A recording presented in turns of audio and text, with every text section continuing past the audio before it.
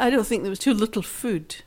I think there was too much of something else, Susie. Oh, okay. Well, I mean, not that you were there, Linda, but it was... No, I just know you.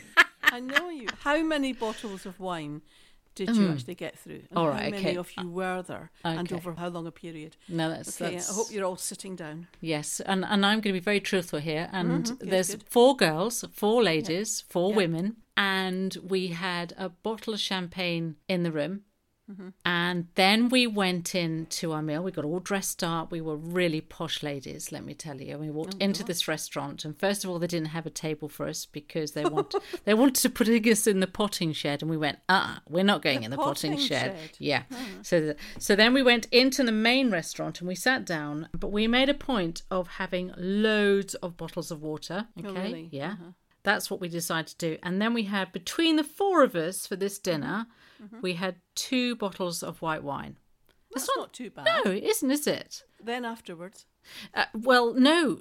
Well, yes. We decided, you know, when you think it's so good the evening, you don't want it to stop. It's really having a fantastic evening. Yeah. And then Whatever. How many? Yes. I can see what you're doing.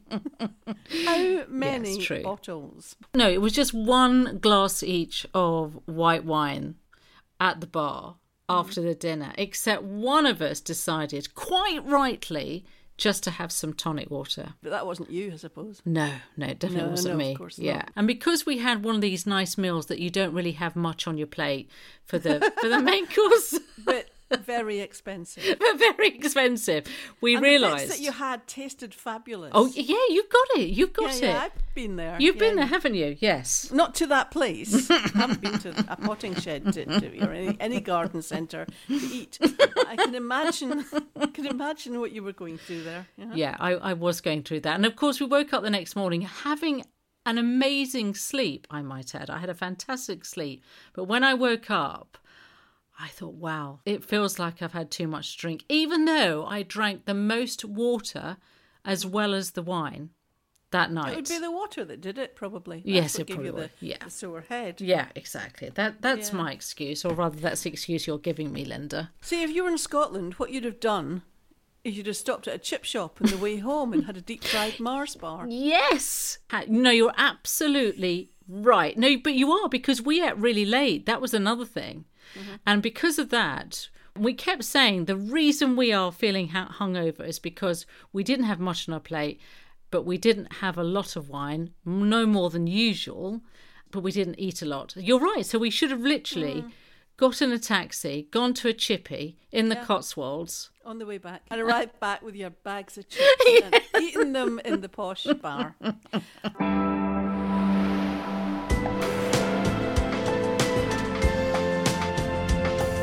You're listening to Women Making Waves radio show and podcast, brought to you by Susie Thorpe and Linda Ness. This show is all about women doing extraordinary things. Do you remember when you were young and you used to go out to play? I would go out first thing in the morning, and the summers always seemed to be warm. I don't remember any rain, even though I was in Scotland, which is kind of extraordinary. Used to go out in the morning wearing shorts and a t-shirt. That was my uniform for the whole of the summer. Would disappear off out, go and knock on some friend's door. Is so-and-so coming out to play? And off we'd go on our bikes, you know. And I was probably from the age of about 6, 7, you know, that kind of age. We'd disappear all morning, go back when we were thirsty, which would probably be about 10 o'clock. You know? And then we would be okay until lunchtime. Where somehow or other, I think the smell of food coming from the houses round about would tell you it was lunchtime, and off you'd go and have your lunch. Now, is that the kind of thing that you used to do? I think so. I do remember just literally being able to walk out of my door, meet a couple of friends at the top of my road, and we would walk round some of the roads. Yeah, so yeah, we would, and we would go to the forest up the road, and that's where I had my first cigarette. Oh, no, I never did that. That was my first one. And my last. It was disgusting. And you know how you remember tastes? Well, I remember that cigarette taste thinking, this is disgusting. Well, we've been talking, haven't we, about stepping back in time, because We met Julia Sang, did we not? Who's done something quite extraordinary, hasn't she? Yeah, she's been campaigning to close streets in order that children can have a little bit of a playtime. And I think it's a great idea, closing streets, so that no traffic can come through during the period that it's closed. Yeah.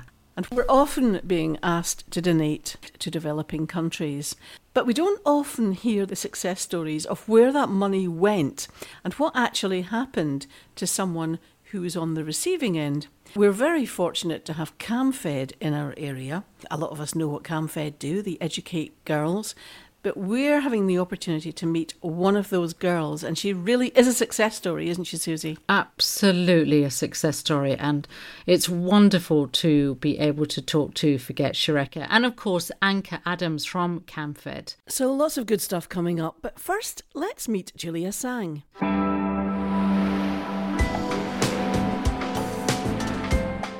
Our guest today is Julia Sang, a mum of 2 young children who lives in Cambridge. Now, a really interesting and genuine story here in that Julia's campaign is to make play streets easier for all residents across Cambridgeshire, not just for children to play freely and safely, but for adults too, to find some time to meet neighbours, have a cup of tea, talk about life or exchange daily experiences, because they are meeting, of course, and spending time together. Now, it's not been an easy journey either, and Julia's inspiration came from the not-for-profit National Social Change organisation called Playing Out, founded in Bristol by like-minded parents. Hello, Julia. Nice to have you on Women Making Waves today. Hello, thank you for having me. How hard has it been to sort of reclaim streets for children and neighbours since you've got involved in all this? When I first started kind of looking into it, there had been a couple of people in Cambridge who had done play streets before me. And I thought, oh, this is great. There's a precedent for this.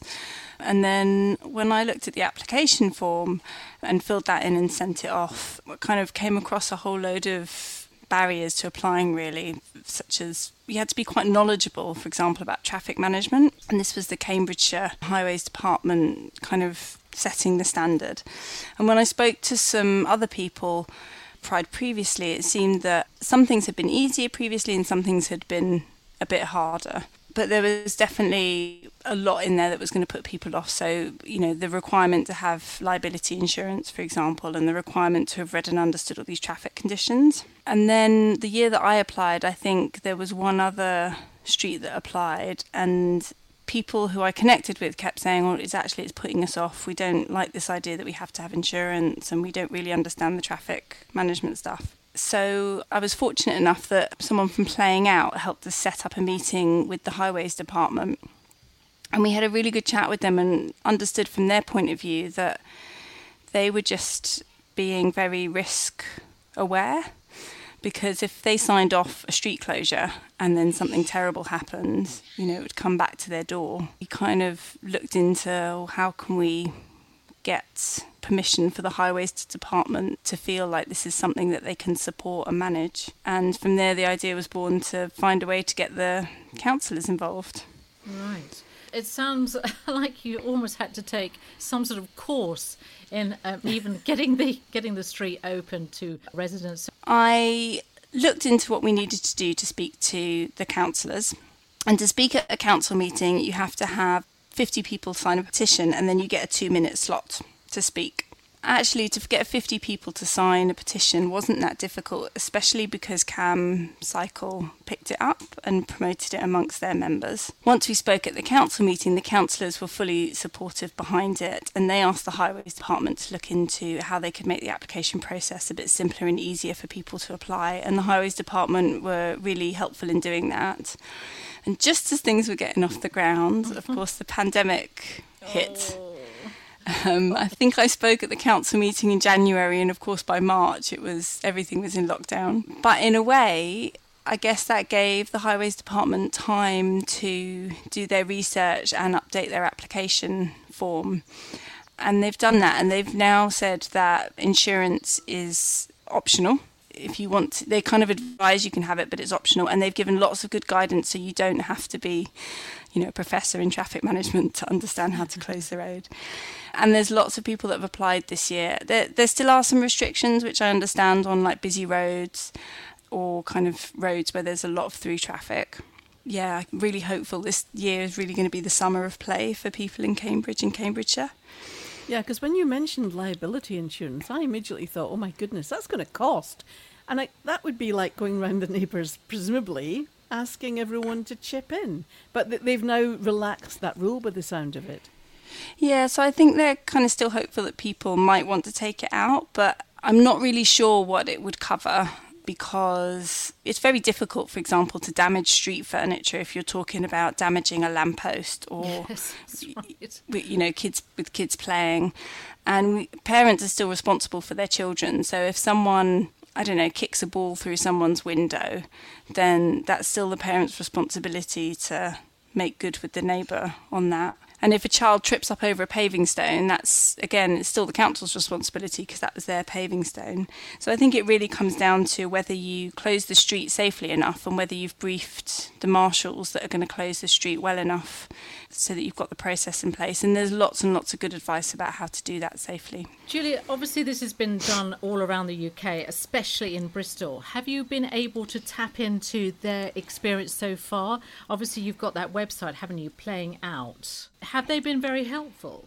They've been amazing, definitely. Every question we've had, they've been able to support us and give us examples of places that are doing things, and how they do them. And they've helped facilitate some meetings and connect us up with people.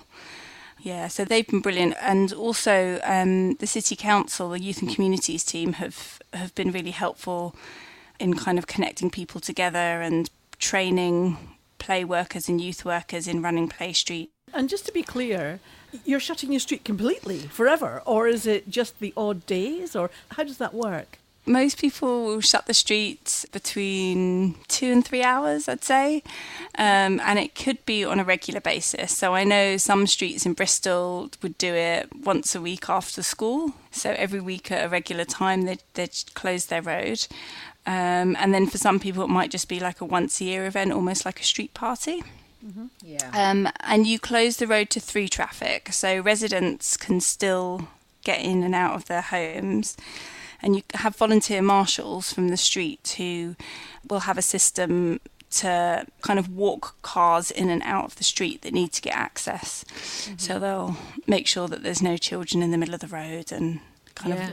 It's really interesting, actually, because you've just mentioned that volunteers and marshals. That all I can think about when you close off a street is this fantastic line of tables and all party outfits. The end of the war. At the end of the war, yeah. That's it. But you want to do that, obviously. But you've just said you want to do it where you want to help the cars as well to get through and the drivers. And you don't want to be so rude, or you want to work together, don't you, with people? And you want to be able to say, look, it can happen. We are going to enjoy ourselves. We want to close the road for the streets and neighbours, and we will help the cars to direct them. I didn't realise that marshals is probably the best thing to do, isn't it?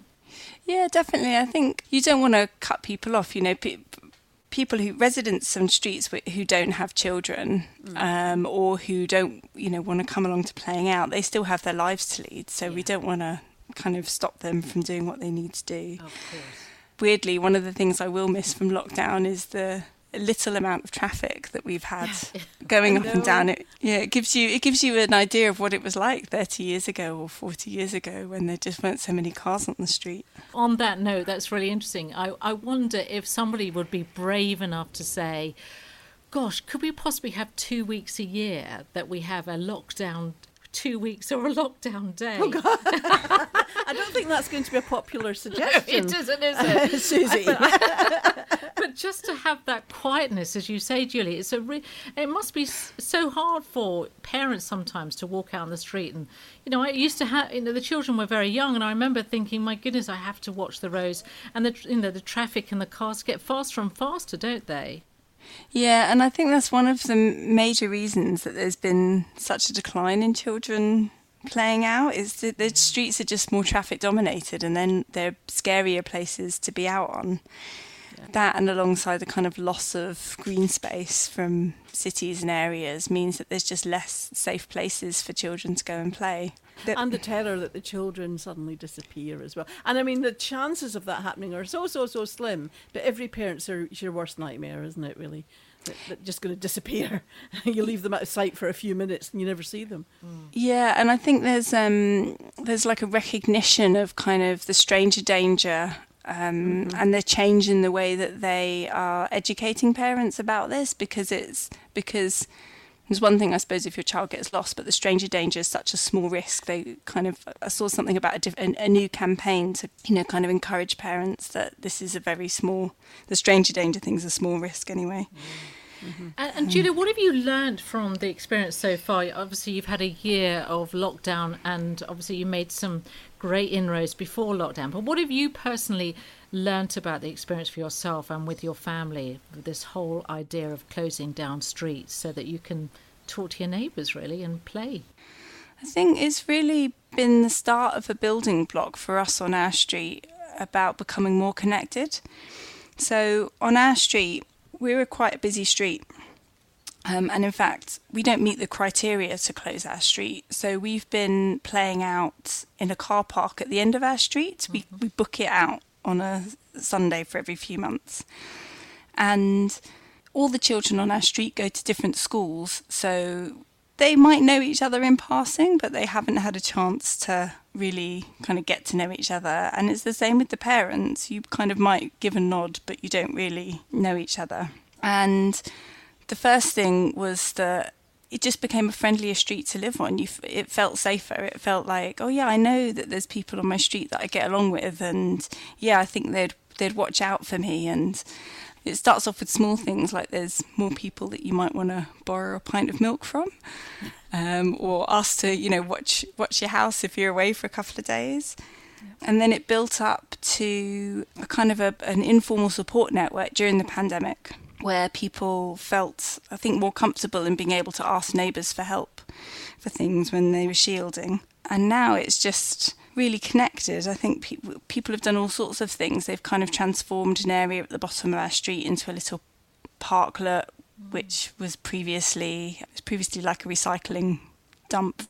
Julia, I think people are going to be listening to what you're saying and going, oh, we should do that in our street. What advice would you give them just to get started? I would say, first of all, just do it. Definitely, if you're thinking about it. Find another family or another resident on your street who also wants to do it, and do it together. Because there is a bit of setup work. You need to kind of knock on all your neighbours' doors to start off with and explain to them, don't be afraid, don't worry about it. I think there's so much supporting information out there. Playing Out have got a whole manual about how to close your street, how to do it safely, what step by step what you need to do. They really kind of take you through the process.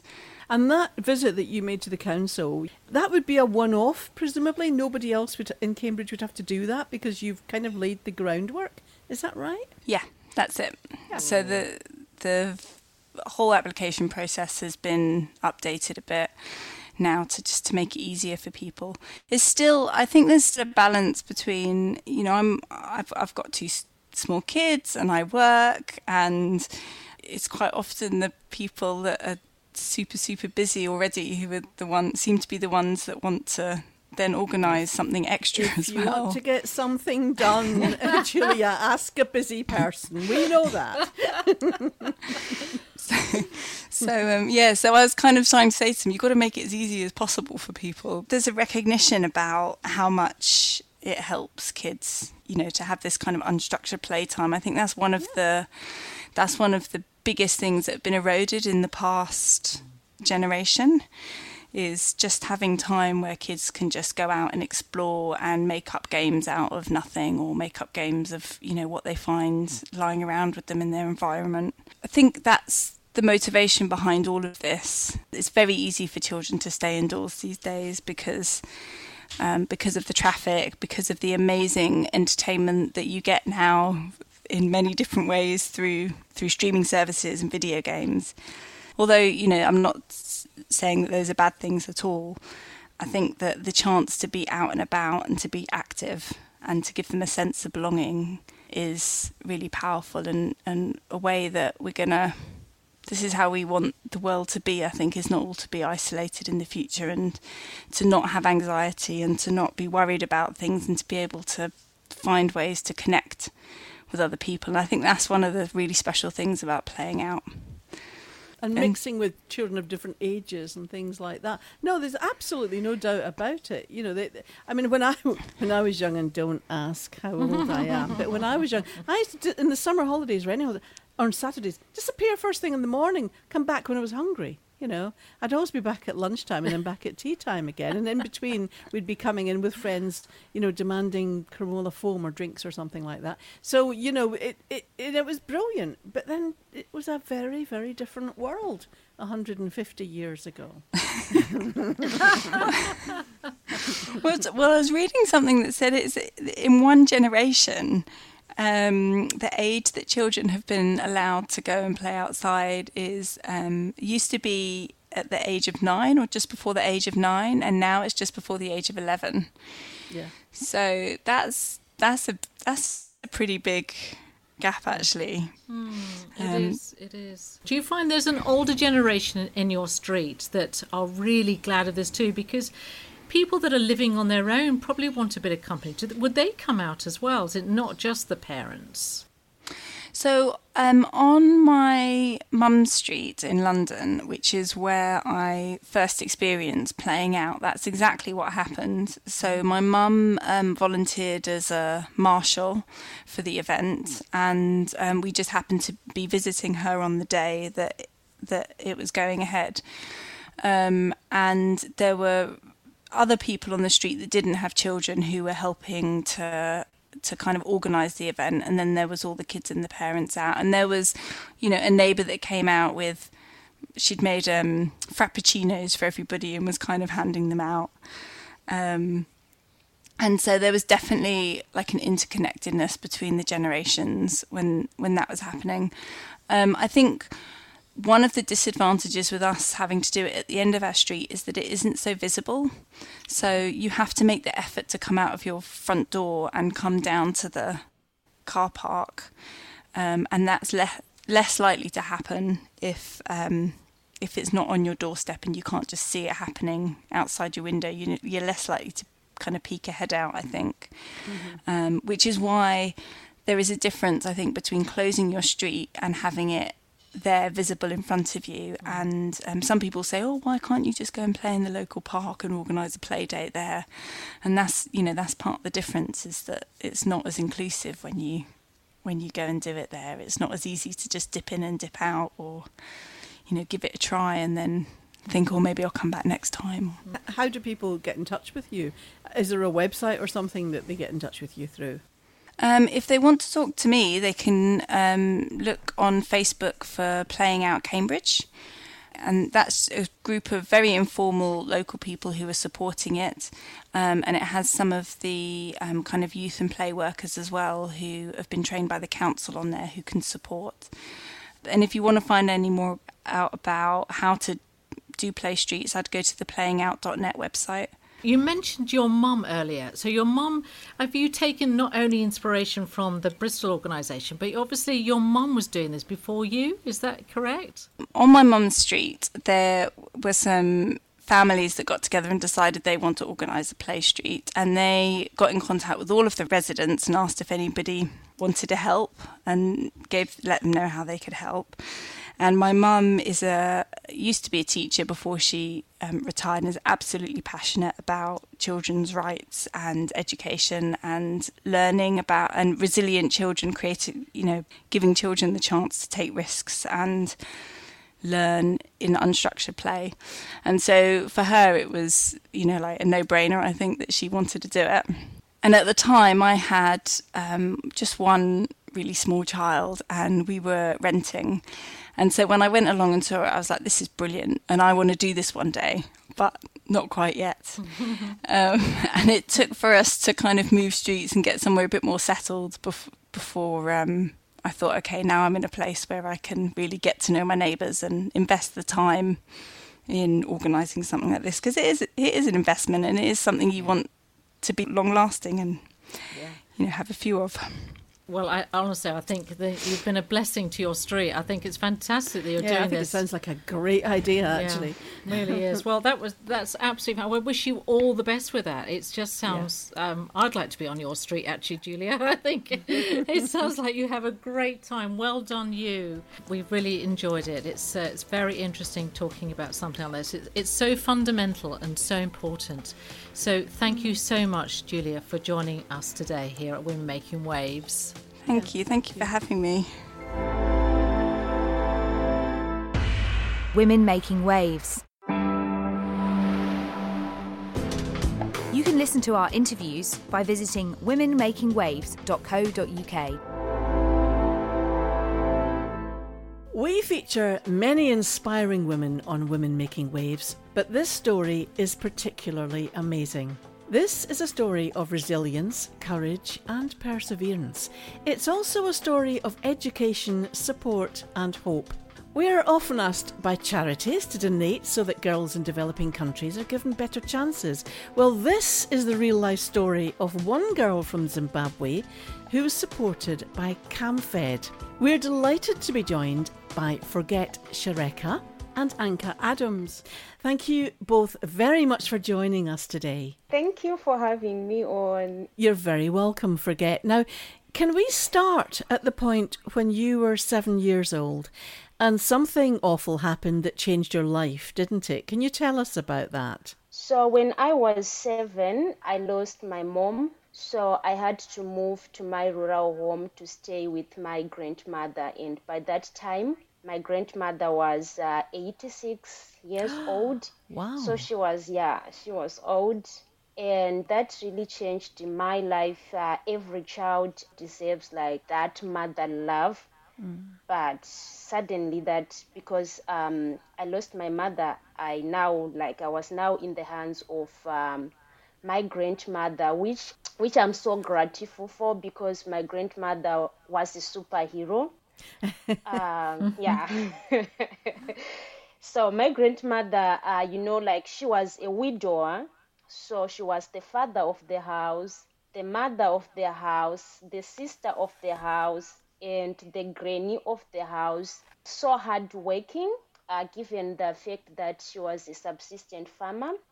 So she could make sure that we are well fed, and making sure that I'm well bathed, I'm presentable each and every morning, trying to comfort me from the loss of my mother. That's a real upheaval, actually. Forget, that must have been awful. And was there a primary school close to where you lived that you went to? No, I think that's a reality, many girls in Africa face. Those long walks to school. So the school was located about 12 kilometers from where I used to stay. So it was hard, and I was in grade 2. So every day I could walk about 24 kilometers to and from school. Wow. And I could just I just want to to make it public. Now there were days, obvious, I couldn't reach to school.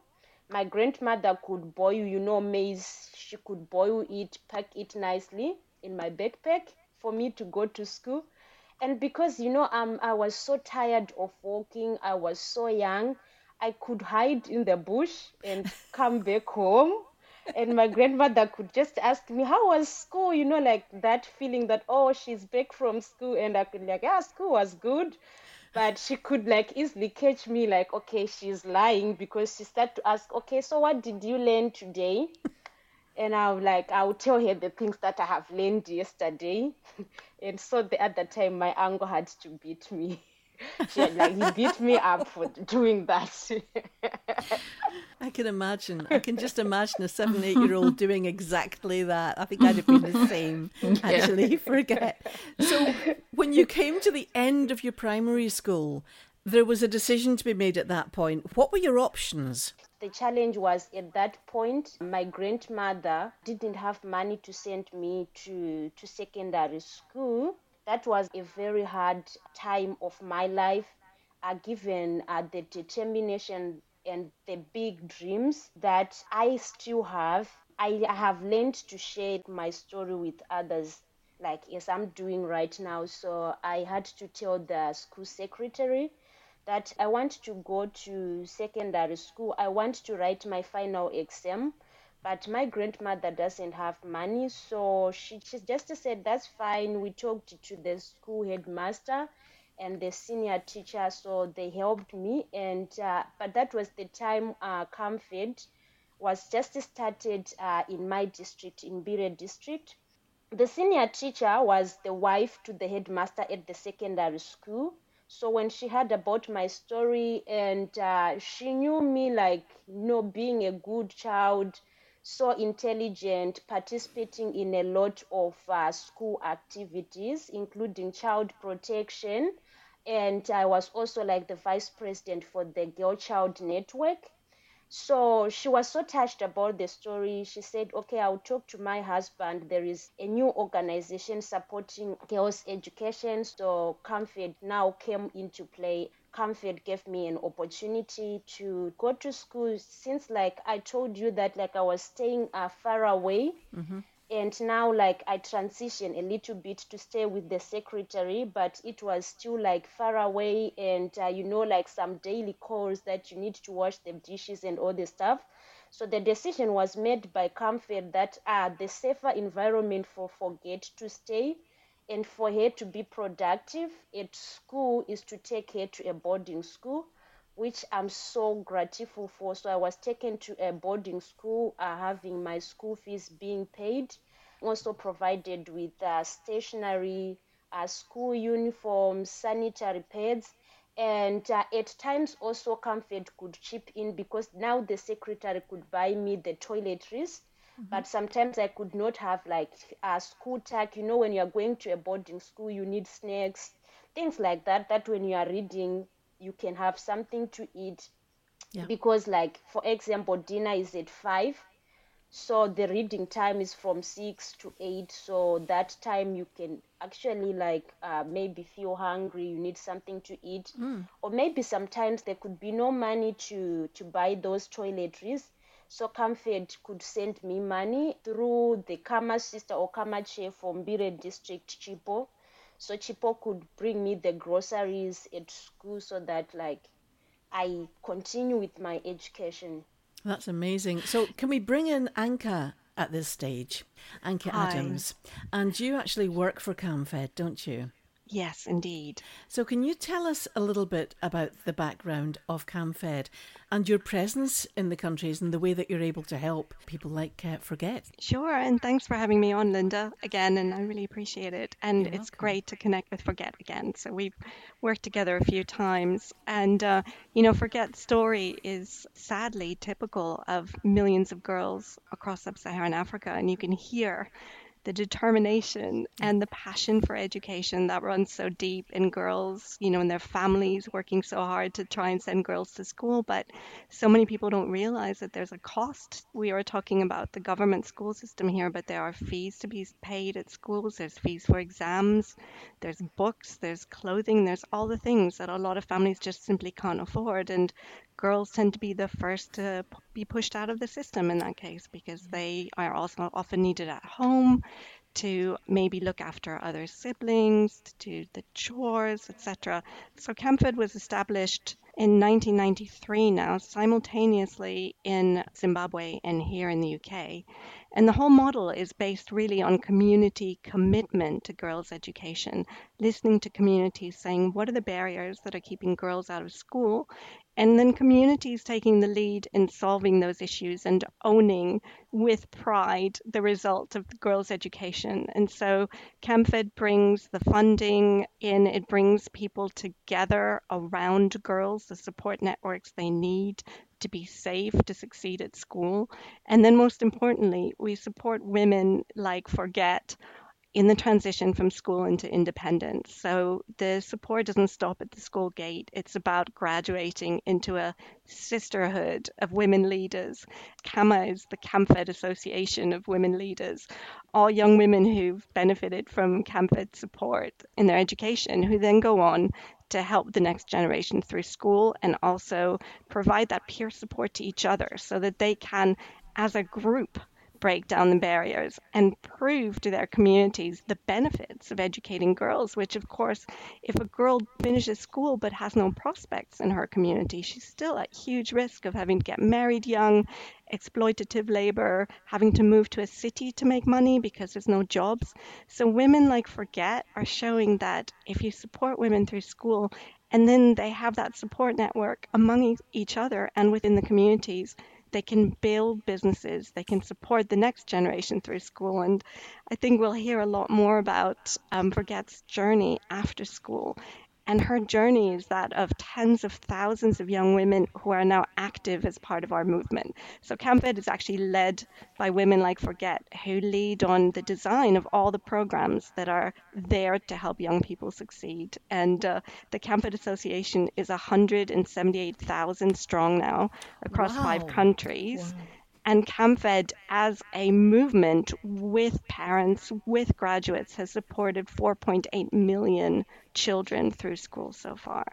That is incredible. But I think back to Forget, because her story is incredible and she speaks for a whole sisterhood. It's incredible what I'm hearing, obviously, from Forget. It's wonderful, and I want to go back to Forget. But I just want to ask you, as part of CampEd, what's been the most successful avenue to really make it known, the work that you do and the journey it takes from beginning to end, really, on how really to promote that women need help all over the world? What's been your sort of the best avenue to make people aware of what you do? Well, most recently, it was actually Nick Kristof writing in the New York Times. I don't know if you know him, but in America, he is hugely respected by millions of people. He's an activist, a columnist, a writer who's won awards for never failing to point out what marginalized people all over the globe are going through, and especially women, and that the education of women changes everything. It touches all our lives. And whether it's climate change we're talking about, social justice, just gender equity and leadership, good political leadership, it all starts with getting girls into school and the massive opportunity we're missing when we don't support those young women. And then when we don't recognize their expertise, like Women Like Forget know exactly what it takes to make sure a girl stays in school in a way that you and I could never in her context. So she's the expert in this area. So Nick recently nominated CampEd for his Holiday Impact Prize, wrote a column in the New York Times, and that was an uplift in recognition and in donor support. That was incredible. Another recent achievement was being awarded the Yidan Prize for Education Development, and that's the world's biggest education prize. The Yidan Foundation supports education experts to come together and kind of provide the global solution. And Angeline Morimirwa, our executive director, and our CEO, Lucy Lake, were kind of the first team nominated as a team as laureates of the prize. So well done. There's a lot of work goes in there, and absolute full admiration. So back to Forget. After school, when you did very well at school, you then went on to the Earth University. Tell us about that. When I finished high school, I passed, but I was in the rural area, so I had to move to the city because everyone wants to move to the city, and also like you just think like, okay, I just finished A level, so what is next? Can I find a job, or all those like sort of thoughts? So I just moved to stay with my cousin so that I could be closer to CampEd's office. So by that time, like everyone knows about my story, and a lot of people are being so inspired. So I was now told about Earth University, but in my life, never before I knew about going on internet, browsing. That was another world, because I just grew up in a rural area where there is like no such kind of stuffs and exposure. So I could go to Comfed's offices. They told me that, you know what, we really want you to go to university. So what we are going to do, I will download the application so that you work on your application at Comfed. So sometimes I could walk, and sometimes some of those Kama sisters could give me transport, give me lunch for me to work on my application. So like that was the support like I received. So when I applied, I think at first 2 people were selected. I was on the waiting list. I didn't know, but I think like all of my Comfort sisters who were helping me to apply were saddened like by that development. But there was still hope. At University made a decision of removing me on the waiting list. Oh my God, there was a celebration in Comfort's office, like those screams, because I was on the yeah. I was on the call and everyone was just screaming. I was like, oh my God, we can't believe it. So like that's how I ended up being at Eighth University. And did you enjoy your time at that university? Forget. Oh yes, I did. I had a great time at Eighth University. It was a journey of discovery, because before I left Zimbabwe, I thought I was going to Eighth University, to get a degree. After I get my degree, I could come back home and find a good job.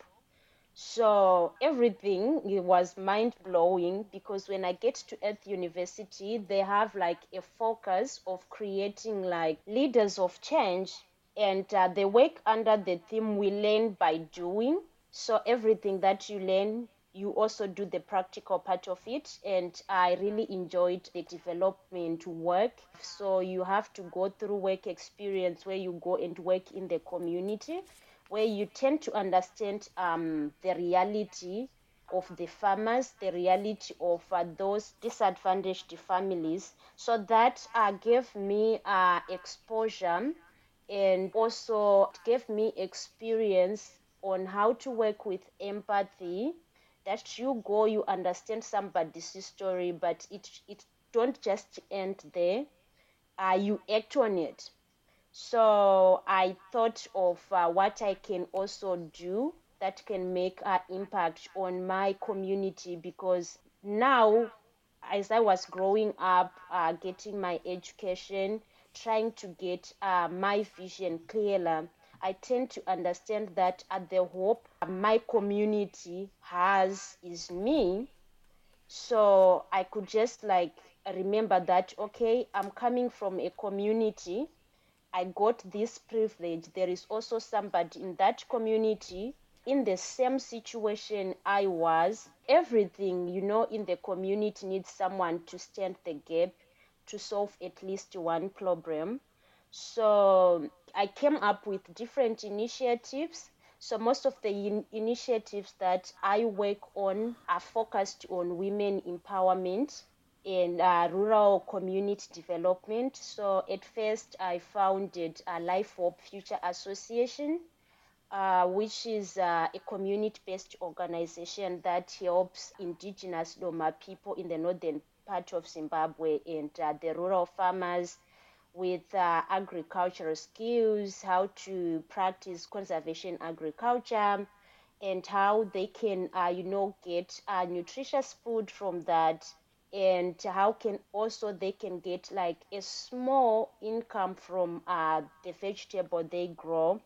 But besides that, 3 years down the line, when I was in my third year, I co-founded Chashi Foods with other colleagues, which is an initiative that like right now I'm working on it. So it's Chashi Food is a social enterprise which is socially and environmentally responsible.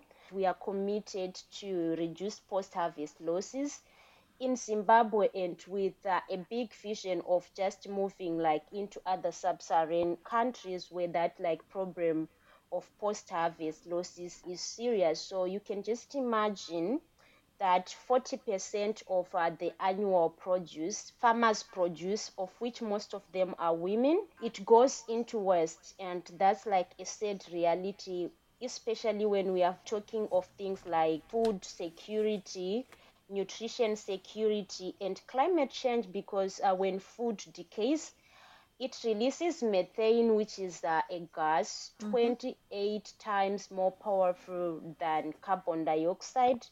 So those are the things that really needs our attention. So we work to solve that problem, now increasing the shelf life of the vegetables that were supposed to go into the landfill, contribute to the greenhouse emissions.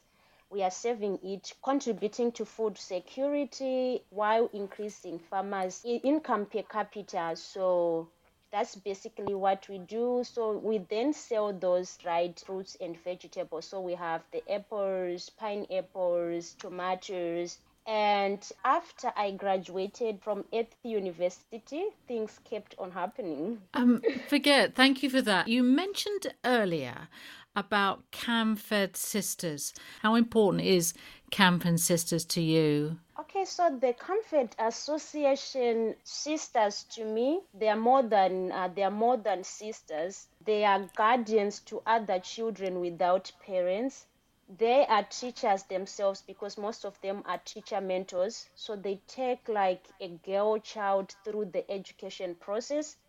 There will be time every child at home needs somebody to help them with their homework. So, the CAMFED Sisters covers that, gaps as teacher mentors.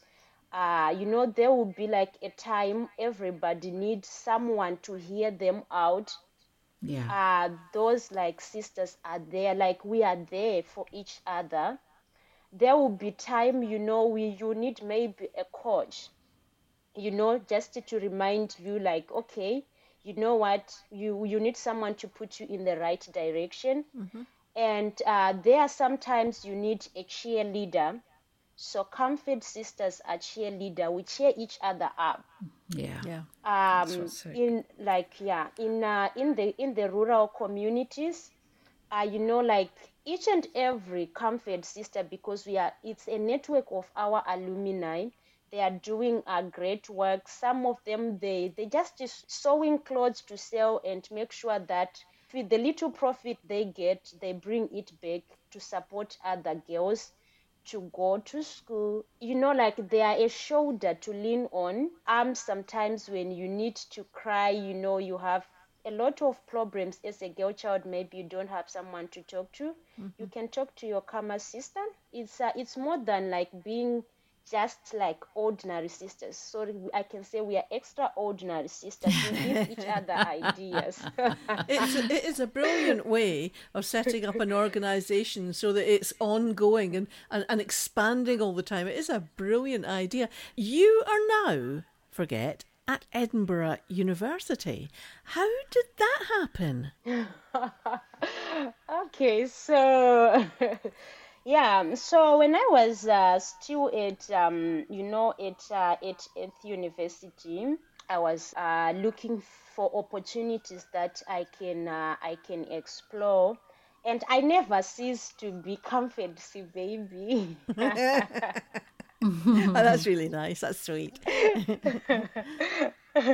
I never ceased to receive such kind of support. When I need it, I get it. So I was just trying to apply. I needed things like recommendation letters. So Angie, our regional director, and our country director, Miss Ngala, could still support me with things like recommendation letters and revising my application letter to see everything is in place. So I applied and ended up being here. Beside that, there was a connection between Edinburgh Innovation and myself, because one of my co-founders was a student here. So people here already heard about Chashi Foods, and they fell in love with it.